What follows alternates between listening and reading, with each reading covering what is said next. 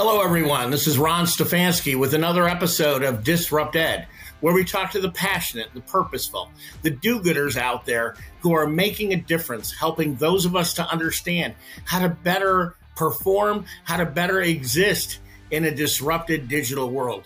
I've had the pleasure of hosting Leah Cheney, who's been with us talking about how do we use digital strategies to connect in a more human way with each other. And how do we use that to define better relationships, better business to business relationships, better interpersonal relationships, and better relationships being in our community as better human beings. Leah has brought a wealth of perspective and a lot of energy to this conversation. As you've noted in several of our other episodes, sometimes you can't contain me or my guests to a 20-minute format. So what you're listening to today is part 2 of my conversation with Leah Cheney.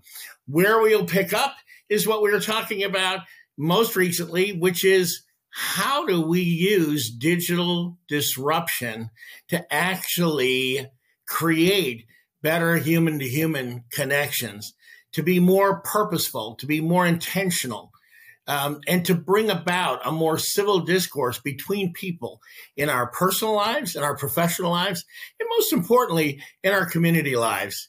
Your thoughts, Leah? I think a lot of marginalized community members, like myself and,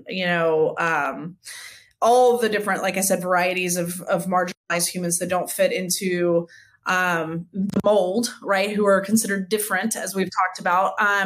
We are often put in the spot where we have to defend why we should be accepted. And I think that drives me nuts, right? And what the digital world offers us is a chance to educate ourselves. And I think that something that needs to be really understood is that despite your intentions, you can have the best intentions in the world as a cis white male or female or, non-binary person. You can have the best intentions of the world, but it is up to you.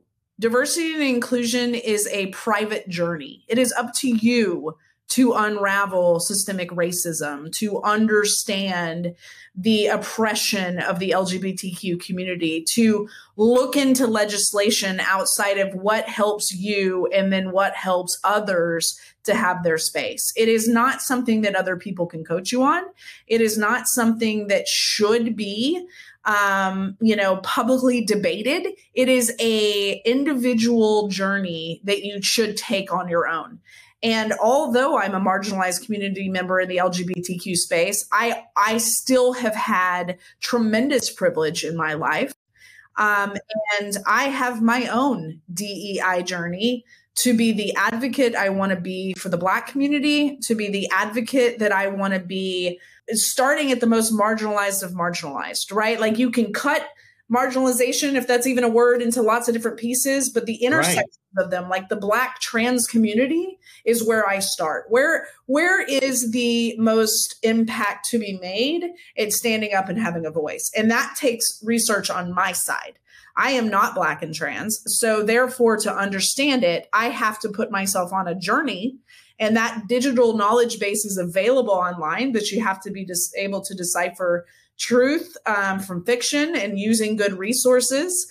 But if anyone is listening to this and wondering, how do I become an advocate for any marginalized community member? It starts with becoming a student of what isn't you.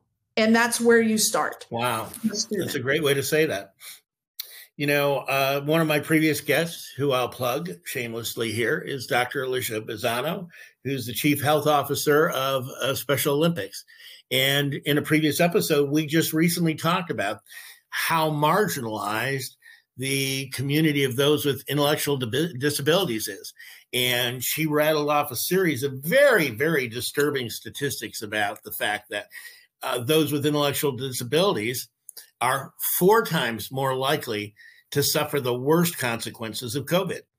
And they're the least likely to have good health outcomes. And one of the reasons is because of expectation setting.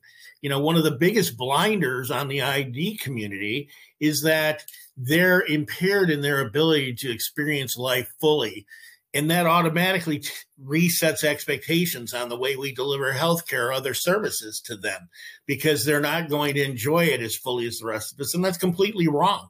And we need a paradigm shift there. And I think, Leah, what you've done a magnificent job of here this afternoon is helping us all to understand our own role as lifelong learners in the human experience, and the human experience that is not uniquely ours, that is uniquely someone else's. And I think that's a really powerful insight you've just shared with us. Thank you. Yeah, I mean, it's very important. And I understand that the more followers I get and the more opportunities I get to speak to diversity and inclusion, that I have a responsibility to acknowledge that not only am I a speaker in what I have experienced as an LGBTQ human, that's what I can speak to, but I am also still very, very much so a student in all of diversity and inclusion. And I take that very seriously. I take that responsibility very seriously. I have a network of humans that I'm connected to, of all kinds of different, backgrounds. And I am constantly learning from them, but also doing my own research. I'm a reader. I get my hands on all the materials that I can. And, one of the things that was really special to me recently was I did a speech for a client. I was a keynote speaker for them. And I spoke to just, some of the religious trauma in the South that a lot of LGBTQ members, including myself, have gone through, with such things such as conversion therapy and other things that are just absolutely disgusting. But after the end of my speech, I had a Black gentleman come up to me and say, you really opened my eyes to the LGBTQ community. And I also appreciate that you didn't speak to things that weren't yours to speak to. And what he was kindly stating there is we've had other DEI advocates stand up and try to say that they're experts on all angles of diversity and inclusion. And so as I embark on a journey to do more DEI work, I am partnering with more marginalized entrepreneurs that have started their efforts, right? And so teaming up with DEI groups that are supported within the Black community, that are supported within, size inclusivity activities, that are supported in organizations for humans as uterus, because you don't have to be the expert in everything. I'm not the expert in everything. Right. And so my biggest piece of advice is that nobody has all the answers, and networking is everything. Connect with people who are like-minded and trying to make a difference.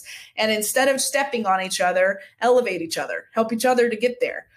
So I've done that, and I've made some amazing friends, and I'm learning every day. So you can't expect to be an expert in everything. Well, I am blessed that you've decided to take me on as your latest project and to be your friend and to be your colleague in this, because I think you're right. We have to learn about people who are essentially unlike us in so many ways.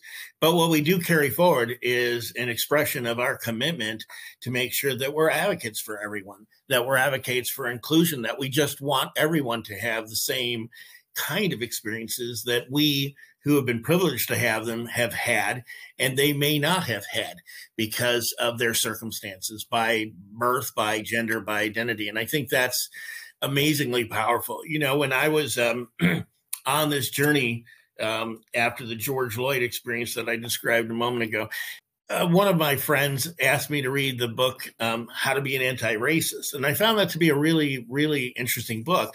But it also sparked something else in me. And that was the English major that I was once a long time ago. And I went back and looked at my reading lists for my years as an undergraduate. And I recognized there were only 2 African-American writers that were part of my entire 4-year curriculum at the University of Michigan. And so my project last summer was to create my own summer reading list. And what I found is I challenged myself to read African-American writers. And what I found in doing that is I learned so much more about the lived experience of people who I simply was not like. I did not grow up in the South as an African-American. I did not participate in the Great Migration out of a Jim Crow laden community. But reading about their learned experiences was troubling, insightful, beautiful in some respects, tragic in others. But I think you're right. I think you just hit the nail on the head, Leah. And that is, if we challenge ourselves to be students and to get our hands on everything that we can to shape our understanding of those who are unlike us, I think we end up better for it. And I will say this, I certainly feel better for following you these past 6 months. And I feel better about the world when I read what you have to say. It's powerful. It's riveting. It's simple, too. It seems to me what you're asking people to do is simply to allow them to have the best experiences that you've had the opportunity to enjoy. That's it, right? Yeah, I mean, that's it. I mean, it is against our human nature, our innate, how we're built into this world, how we come into this world, regardless of how you picture that. It is against our nature to hurt each other and to not be there for each other. Like, it is exhausting. How exhausting it must be to hate others. And, that's a really good observation, actually. Yeah. And being a good human is listening. It is feeling. It is coming from a place of empathy and understanding. And you're going to mess up, right? People mess up every day. When people misgender me or mess up on I don't get mad. I will let them know when I can.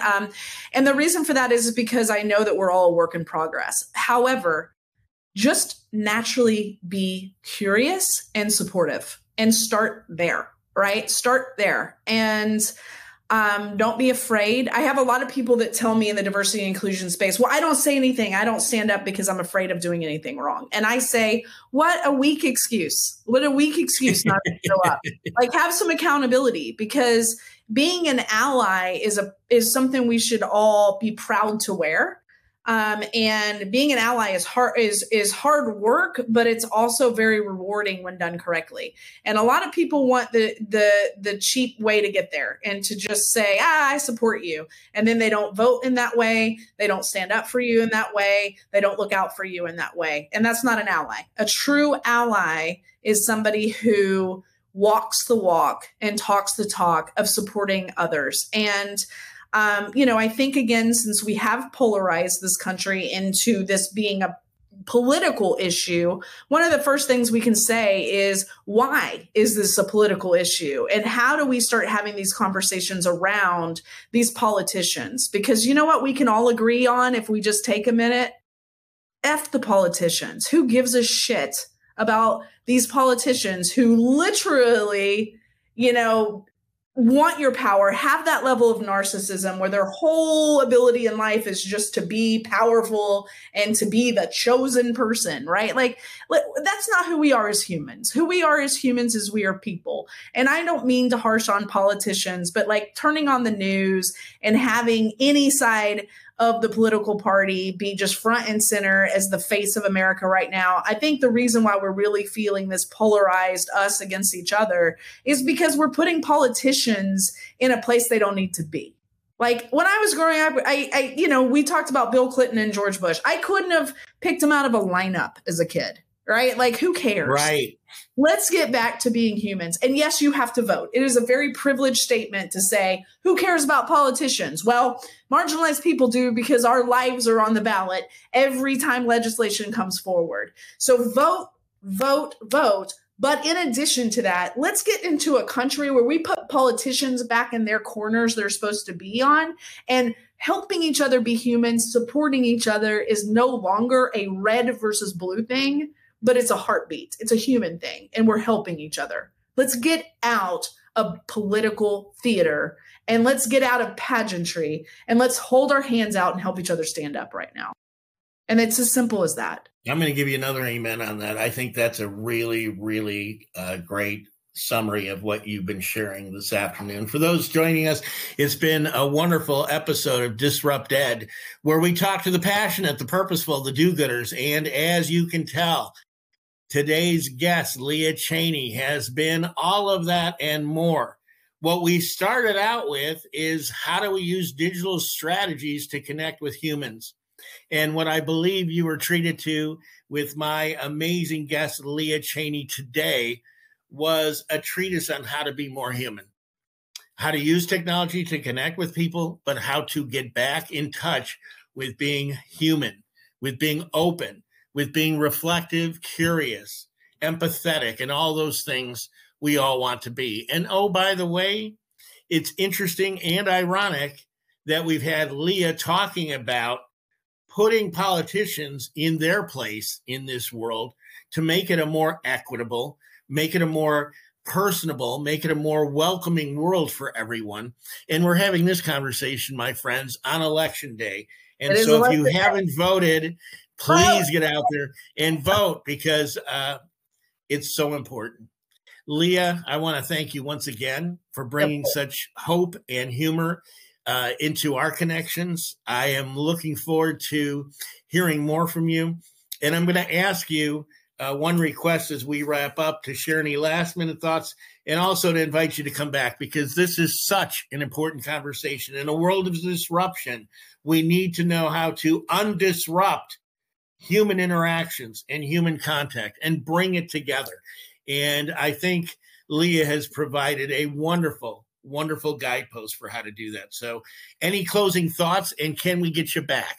I mean, yes to getting back. And I think on the closing thoughts, it's just this. Again, the easiest thing you can do in creating a habit is to just do it repeatedly over and over again. And I think what I would like to challenge everyone to do is just on the simplest, most mundane things that you do to the most complicated and important, such as voting, raising children, other things. I want you to always ask yourself the simple question, what would a good human do? Right? What would a good human do? What would a good human do right now? And that seems really mundane, but it's something that I try to put into practice several days a week with myself. It's something I've gotten a lot of friends to do. And like I said, it can be as simple as you get to a door and somebody's walking out when you're walking in, and just taking a minute to say, what would a good human do? And stepping to the side and smiling at someone and wishing them a good day, to something as complicated as, speaking to your children about an issue they had at school. What would a good human do in this moment right now? It's a simple way to just really look at each interaction and to try to come at a place of curiosity and wonder, but also with support and effort into getting back to that innate who we are at our core, which is humans helping humans. And it's just a simple way to get there. What would a good human do today? And I hope that some people try that. And if you do and you want to let me know, you can follow me on LinkedIn under Leah Cheney. And I look forward to hearing how that works for everybody. But what would a good human do today? And for me, it was showing up on this podcast. And it was voting, since it's election day. It was sitting, drawing a little doodle for my daughter, who I've been traveling a lot and haven't seen her as much. But that's what a good human would do in my eyes today. Fantastic. For those joining us, this has been another episode of Disrupt Ed with Leah Cheney, talking about how to create genuine, authentic human experiences with each other by doing what any human would do under the circumstances. Thank you, and we welcome you back. Take care. Thank you so much, Ron.